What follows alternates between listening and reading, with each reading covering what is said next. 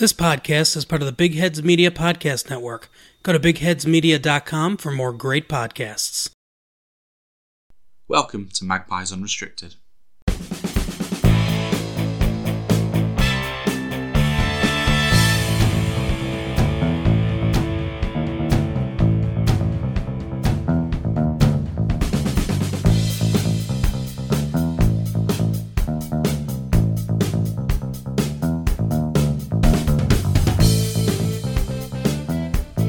Hello ladies and gents, and welcome to Magpies Unrestricted, where we'll be talking all things Newcastle United. I'm your host Chris Simpson, and joining me as always is Cara Thistlethwaite. Hello.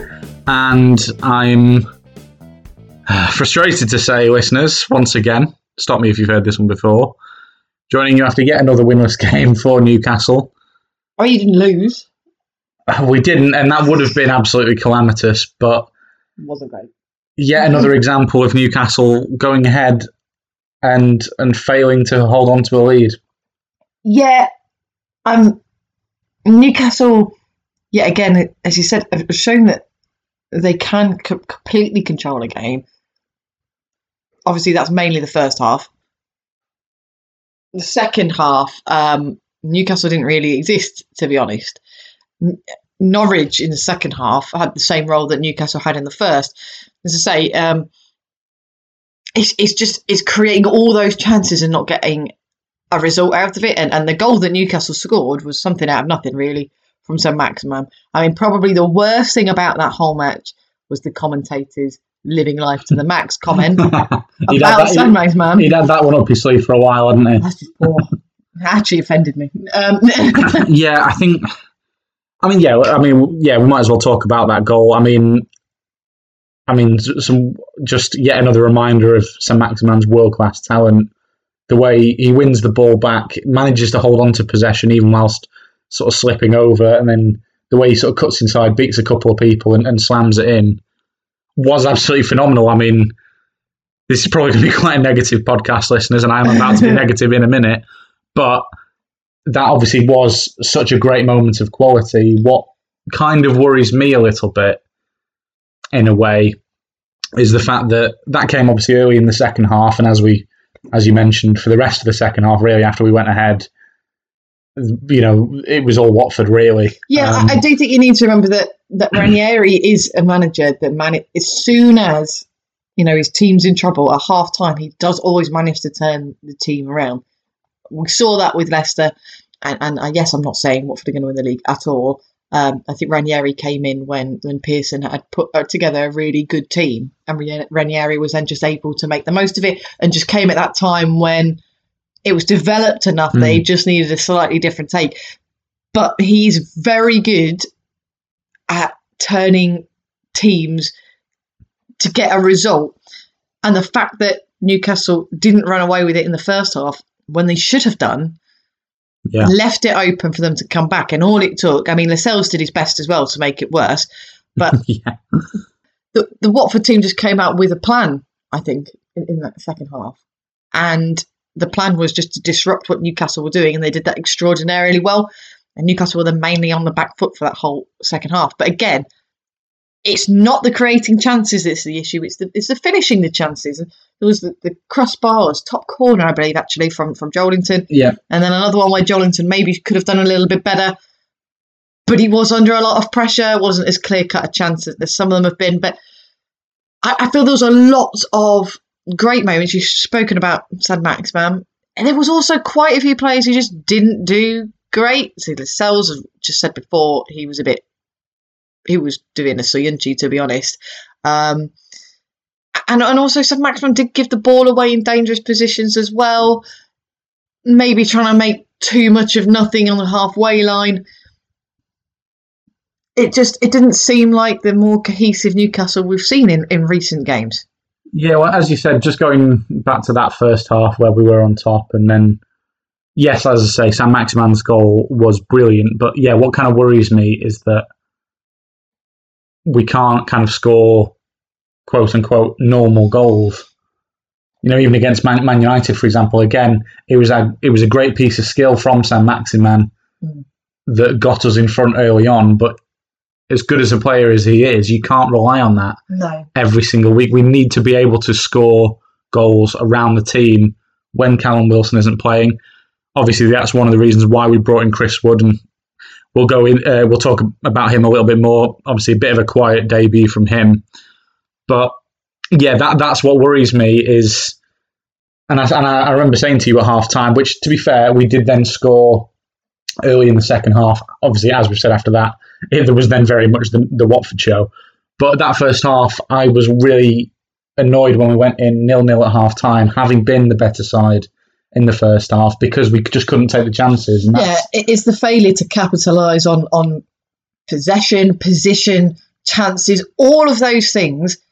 We're just not seeing it come out in goals and therefore points at the end of the day. I mean, 22 points dropped this season from a winning position, which is the worst in the league. It's so frustrating. But it does also show that Newcastle can do it. And it's almost like, did Newcastle get that one goal? And they're like, wait, job's done, because Watford ain't going to score anything because we've been all over them. And they took the foot off the pedal. Watford's just all in. Again, half-time talks. Ranieri is known for doing that, so I wouldn't necessarily bring this all the way back as a complete negative on Newcastle. But the main negative is the fact that the Magpies did not go into that first half, at the end of the first half, did not go into the second half with 1 or 2 goals. Because I think if they had, that would have made a significant difference. Yeah, that's the thing that we've seen so many times this season is, to be fair, getting that first goal for Newcastle isn't normally too much of a problem. I mean, obviously, last week against Cambridge, obviously very much was a problem. But generally, if, for example, the Man United game, we went 1-0 up. You look at even games a little bit further back when we drew with Norwich 1-1. Despite having 10 men, we went 1-0 up. And even the one game we won this season, which was at home to Burnley, we won 1-0. But that's the only one where we've then been able to hold on to that 1-0. Our problem is we'll go 1-0 up, and even if we continue to have chances, we just never seem to struggle to tuck that second one away and build up that 2-goal lead. Yeah. That, let's be realistic, with our defence is really what you need before you can even start thinking about maybe having the win in the bag. Yeah. And then, João Pedro pops up at the end with that header in the 87th minute, and it was a great goal. I can't say I was surprised, obviously, especially the timing of it, with a few minutes left at the end, it obviously is really gutting, because at that point, despite the fact that Watford had been on top, you think maybe we can just do it. And then, once again, Newcastle's inability to hold on to a lead comes back to bite us. I mean, like I said, 22 points. Like, even if we'd have only dropped half of that, we would be so much better off. I'm not saying we'd potentially still be in the relegation conversation, but we would be dramatically more comfortable. Yeah, I think last week we did speak a little bit about confidence and how the loss to Cambridge could have affected Newcastle's confidence. This problem of not scoring and capitalising on winning positions is something that's been ongoing. But it did almost feel nervy. As soon as you scored that goal, Newcastle were nervy, on an edge, and it proper let Watford in.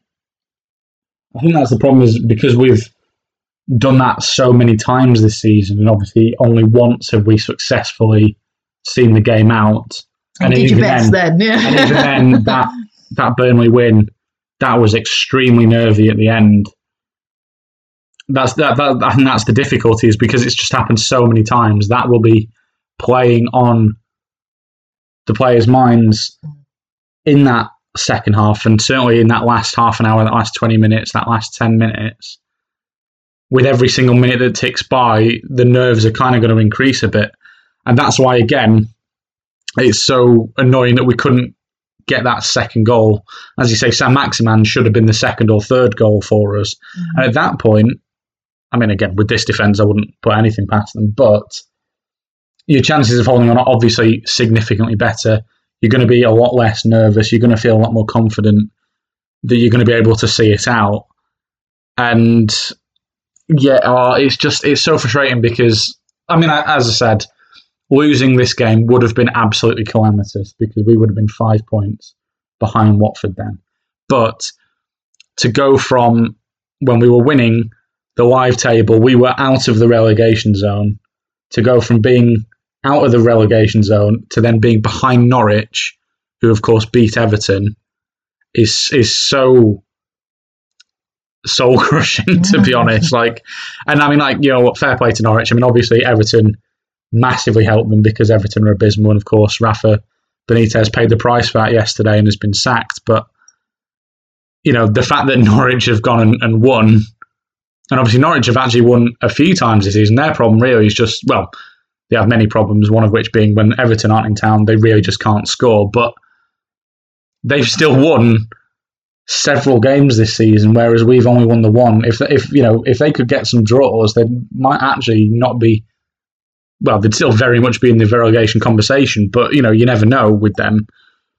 Yeah, we can't seem to buy a win is our problem. We can get the odd draw. I mean, got another one here, but on paper, you would argue that Norwich deserve to be out of the relegation zone more than Newcastle. That's literally on paper and at data, rather than actual performances. But in some ways, you're not wrong. No, and the game again highlighted not only the fact that Newcastle are still in dire need of midfielders and strikers, despite Chris Wood, which again we'll talk about in a minute, but centre backs as well. I mean, we've already said how Lascelles struggles, and we've discussed that and looked at it. And it was painfully obvious again. I like Jamal Lascelles. I think he's been a great captain for Newcastle. Yeah, I apologise if you can hear this, guys. The cat is eating my cheese. I have cheese and wine, and he's now eating my cheese. So you can talk about your depression about this match, but I think the real loser here is me, because he's really fucking liking this cheese, and I have cheese and wine, and now I just have wine. I'm genuinely not sure which is the better part of cheese and wine. Yeah, there's a bit of a cheese thing. It's just a bloody scavenger. Anyway, as you said, hopefully. I'm not saying I want us to get rid of Lascelles or anything like that, but hopefully we can bring in another centre back this month, or at least one anyway. I mean, as we said, really, what position don't we need more players in? But certainly centre back. But Lascelles' complete change is really disconcerting because he has been one of your better defenders for a long time, but he seems to have lost all his instincts when it comes to defending. Now, whether or not that's the new style that he was forced to play under previous managers, I don't know, but there is something significantly wrong there when there has been an improvement in Newcastle's defence overall. Yeah, as I say, Rafa Benitez, he really got the best out of that team, which was, let's be frank, largely the same defence. Obviously, literally, like Kieran Trippier was just come in, but setting him aside for a moment, it was Lascelles, it was Fabian Schär, it was Kieran Clark, it was Federico Fernandez. It was certainly the same centre backs. And then since then, as we've seen with Bruce, and of course, we know, unfortunately, for all of Eddie Howe's strengths, organising a defence isn't one of them. And that is one slightly cautionary thing that we did mention when he came in. As exciting and positive an appointment as he was, that is an issue that we were aware of with him coming in. And it has become blatantly obvious. And obviously, I want, as I just said, we need to get more defensive talent through the door this month. But at the same time, how noticeably have we improved at the back since he came in? Don't get me wrong, overall, our standard of performance, while the results might not necessarily reflect that in terms of getting wins and what have you, our level of performance for generally throughout the team has been so much higher. And we've seen players like Joe Intuna, who again, obviously maybe could have scored once or twice the other day, but in terms of playing in midfield, was absolutely dominating Sissoko for a lot of that contest. We've seen that improvement, but how much have we really improved at the back? I haven't gone into the numbers to see, listeners, but, well, I mean, of course, we know what happened against Leicester and Manchester City, before Christmas. It wasn't good. So there's a hole in the centre. Your right and left back are fine. They're becoming more and more involved every time Newcastle play. They become really important moving forward, and it gives you the momentum. However, as soon as there is a break or any form of lapse in judgment, which always comes from somewhere in the centre defence cannot deal with it and just fold in on itself. They cross each other, they leave massive gaps, don't seem to communicate very well. Maybe a little bit of that is on Dubravka himself. Maybe he needs to be shouting more to try and organise them. I know that's not necessarily his role, but he can actually see it from being behind them. Maybe there needs to be a bit more communication, or so they're aware of where they are. That every time, that is where people score. Just run straight through the middle or from a set piece, and it's always against someone from the centre defence every time. Yeah, and I think what really makes me pessimistic for the rest of the season, and I know obviously there's still a lot of football to be played. There's still more pessimism to go. There's still, but yeah, there's still a lot of the January transfer window to go. So obviously I am being a little premature, but you really worry where the wins are going to come from when you look at our results against the teams around us. We've played Norwich, Watford, and Burnley all at home. Now, we haven't lost to any of them, but we've only beaten Burnley. Again, as we've talked about many a time, we should have beaten Norwich, and if not for Kieran Clark, I do think we would have. But you've got to wonder where the wins are going to come from, because you're never going to have three easier chances, in theory, of getting victories than playing the other three worst teams in the league at home. With, let's face it, we've had more or less a full-strength side there, apart from Callum Wilson not being playing. That is worrying. However, a bit of optimism now.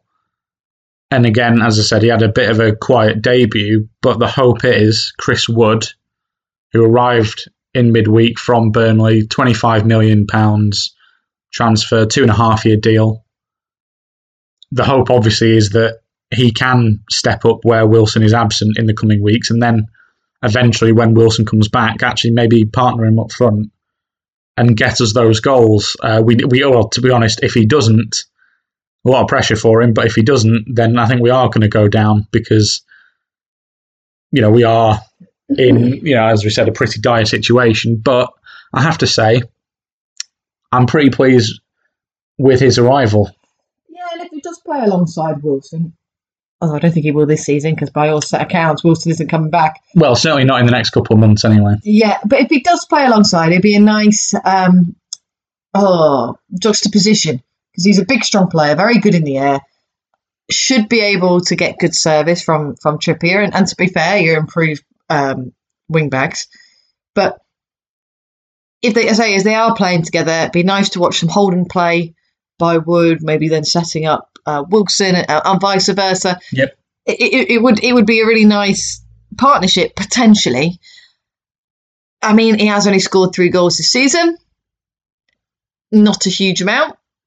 But then again, in each of those last 4 campaigns, he's got into double figures in the Premier League, which isn't too bad considering he's been playing for Burnley. And then again, how many Newcastle players can boast that as well? Well, yeah, I mean, it's sort of Callum Wilson-esque levels.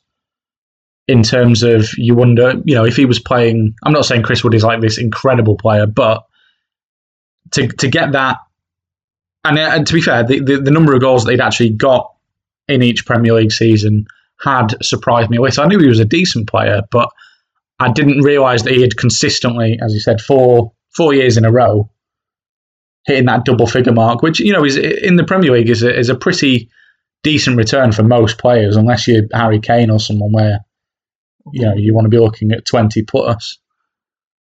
That's a pretty strong return. And then, yeah, as you say, you factor in the fact that he's at Burnley. You can kind of understand, A, why he's only scored 3 this season, because let's face it, Burnley, and I'm not saying this from any position of strength here either, and I'm not feeling it on Newcastle this season, but let's face it, Burnley have been pretty poor all season, as of Norwich, well, as of Watford, but you know what I mean. They've not been good.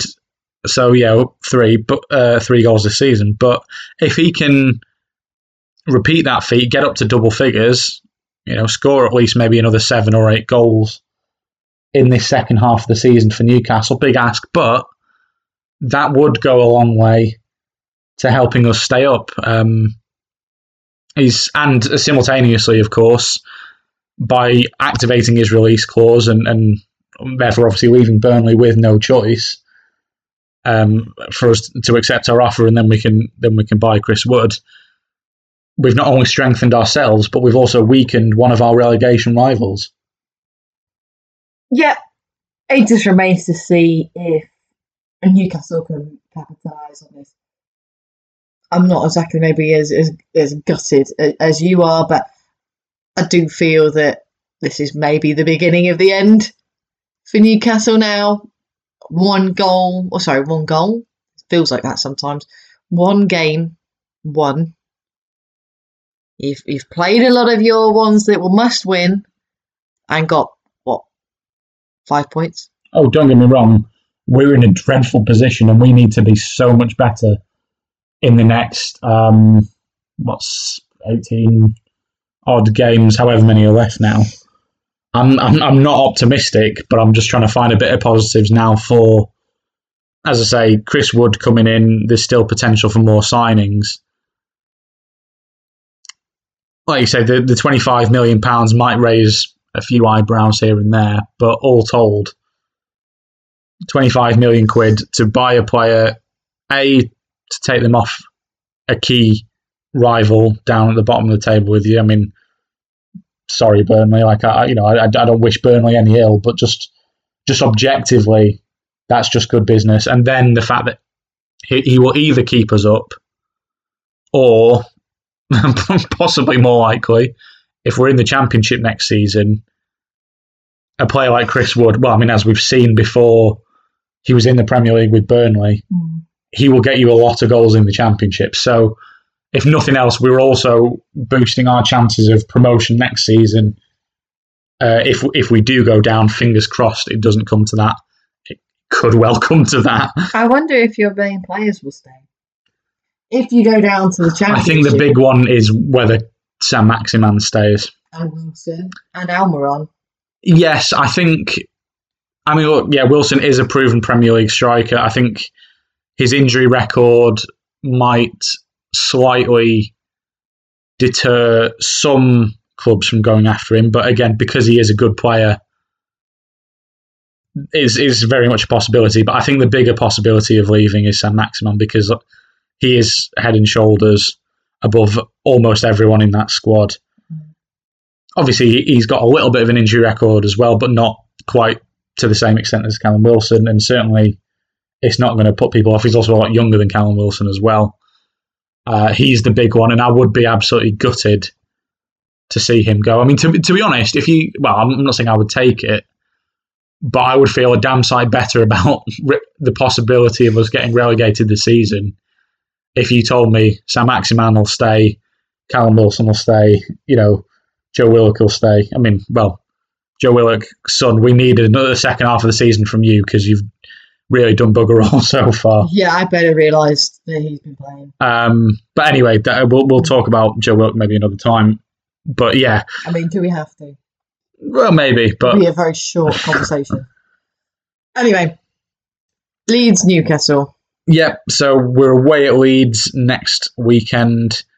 Another big game, though possibly not quite as big for both sides as it would have been, because Leeds, of course, very much were looking like they were getting sucked into the relegation battle with us, and I'm not saying they're completely clear, but I mean, they've literally won their last 2 Premier League games. Yeah, I had a really good game actually over the weekend.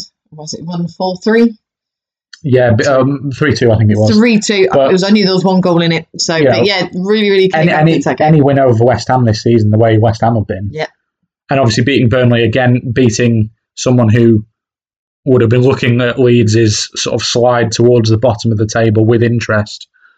They've kind of got themselves that bit of breathing room now. They're not safe, but they've got that bit of breathing room that, that I would like to have. So obviously they're going to be desperate to win, because let's face it, if they win that one next weekend against us, mathematically, of course, they're not safe, but realistically, they probably are.